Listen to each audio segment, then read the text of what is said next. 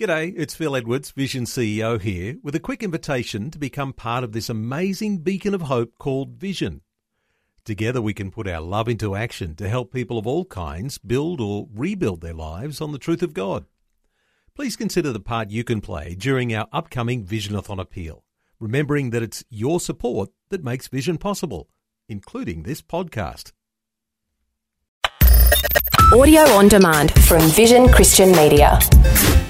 Foundations. It's because evangelical Christians are longing for Messiah to come. They know a temple has to be made.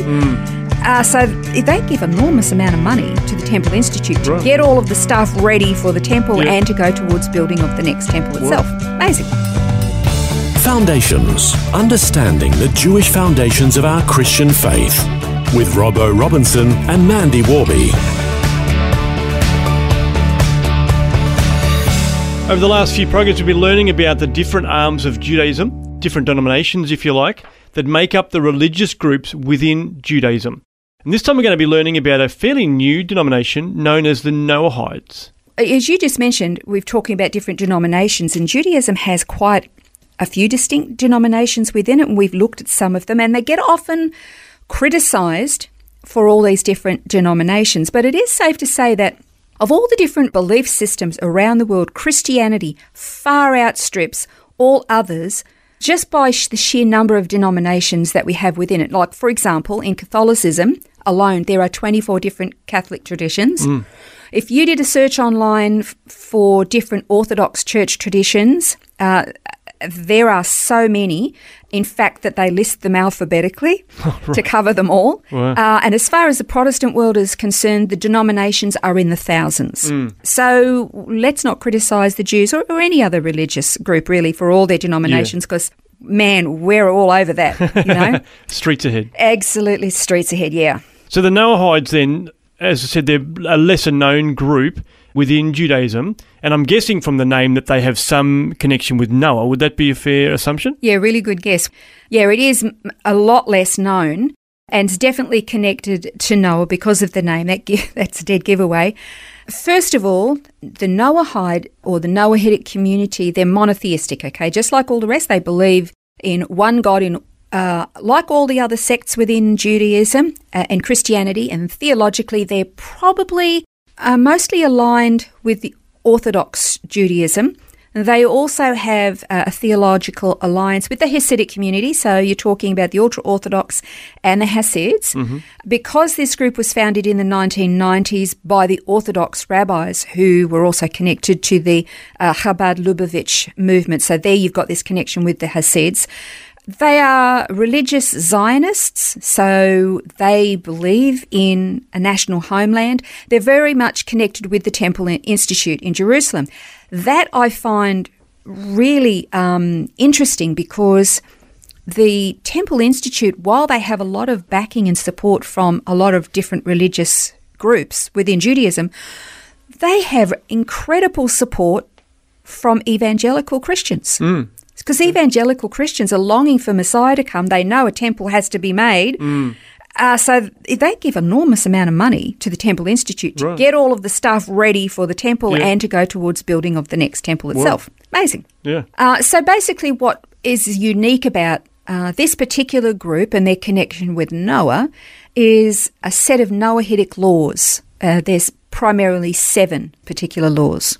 Okay, so were these laws that were given to Noah? Because I don't remember God sort of presenting Noah with 7 commandments or anything like that. Well, you would be correct, Robbo. You would be correct. No, he didn't give a set of 7 laws, but they have made 7 laws. Okay. That was apparently given to Noah. That apparently was given to Noah, yeah. And actually they've pulled these 7 laws from the Babylonian Talmud, not from the Bible. Okay. Which is kind of curious. This is a very much a group that the Karaite community would reject. Right. Because they would say, no, you've pulled these 7 commandments out of the Babylonian Talmud, not from the Bible, so we would reject it. Yeah. But these are some of the laws, like, and they are biblical. They just weren't given to Noah. Yeah. Okay, so you've got do not worship idols, do not curse God. That's the first 2. Yeah, well, they're both good things to keep. Exactly. In life. Obviously, another one's do not murder. I mean, that's another biblical principle, but not one that was specifically given to Noah. Mm-hmm. And then do not commit adultery, bestiality, or any kind of sexual immorality. Again, a good biblical injunction, but just not necessarily one that was given to Noah. Yeah, exactly. Another one is do not steal. And another one is don't eat the flesh torn from a living animal. Again, you would say, well, they would be biblically mandated, but these are not part of a set of laws or rules that God specifically gave to Noah. Yeah.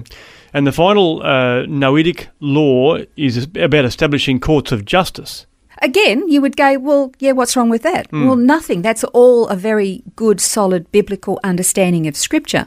They are good. They are in line with the Mosaic law. But again, there's really only a couple that you could say are connected with the instructions that God gave Noah after the flood had receded and they came out of the ark. That's right, because God did obviously set Noah an agenda, didn't he, when he came out of the ark? I think the ones that you would say would be very akin to what God told Noah would be the don't murder and don't eat the flesh torn from a living animal, if you read through that account. Yeah, well, this is found in Genesis 9, verse 4. You shall not eat flesh with its life, that is its blood. So that's kind of, speaking to that. And then verse 6 as well. Whoever sheds man's blood, by man his blood shall be shed. For in the image of God he made man. So that's, once again, the law of not murder. And that's the basic principle. Precisely, yeah. So the other 5 laws that the Noahic Judaism embraces, yes, they're biblical, but in Scripture, they weren't given and mandated to Noah. So for Noahites, these 7 commandments are just the starting point, however. The foundation, if you would, for building a lifestyle of obligations and voluntary observances that are, quite frankly, just as constraining and restricting and all-consuming as a lifestyle, just like the ultra-Orthodox Haredim community. So they're very restrictive. They've got a lot of rules and regulations. But the striking difference between being a member of the Haredim or the Noahites is that to become a part of the Haredim, the ultra-Orthodox, if you're not Jewish, first you have to convert to Judaism and undergo an extraordinary amount of training and study. It's rigid, it's complex, it's exhausting, it's stressful, it takes a long time. To be a Noahide, if you're a Gentile, you actually don't have to convert to Judaism and become Jewish. In fact, a lot of Noahides are actually Gentiles who walked away from the Christian faith to embrace all of the observances of the 7 basic commands given to Noah, even though 5 of them weren't actually given to Noah. Yeah, that's right. That's fascinating. So I guess in the Jewish worldview, they believe that one day Mashiach's going to come and rule the world, and that Gentiles aren't all going to convert and become Jews, but they will believe in Mashiach. So I guess there is a little bit of logic in what they believe there. Yeah, for sure. Like, I think, especially in first century Judaism, especially then, and it's carried on in the more rigid groups, there really was a perception that the whole world was going to somehow become Jewish and come under a Jewish Messiah. Yeah. It kind of was the mindset. And we've talked before, was he going to come as a suffering servant? Was he going to come as a warrior? But however he was going to come, the whole world would effectively become Jewish and embrace the God of the Jews. And so to the ultra-Orthodox community who believe that at some point in the future, the whole world is going to worship God, so they're going to be Jews or convert, whatever.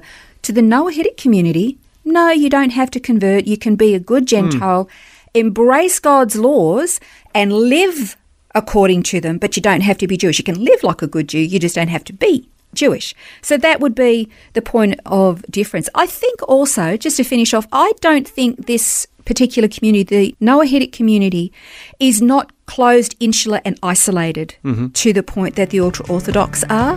They live very rigid lives, but they're a lot more friendly and open. That's a bit of a quick snapshot on Noahitic Judaism. Next time we're going to come back and talk more about Masorti Judaism on Foundations. This has been Foundations, a look at the Jewish foundations of our Christian faith. For study notes, resources and more, see vision.org.au/foundations. Thanks for taking time to listen to this audio on demand from Vision Christian Media. To find out more about us, go to vision.org.au.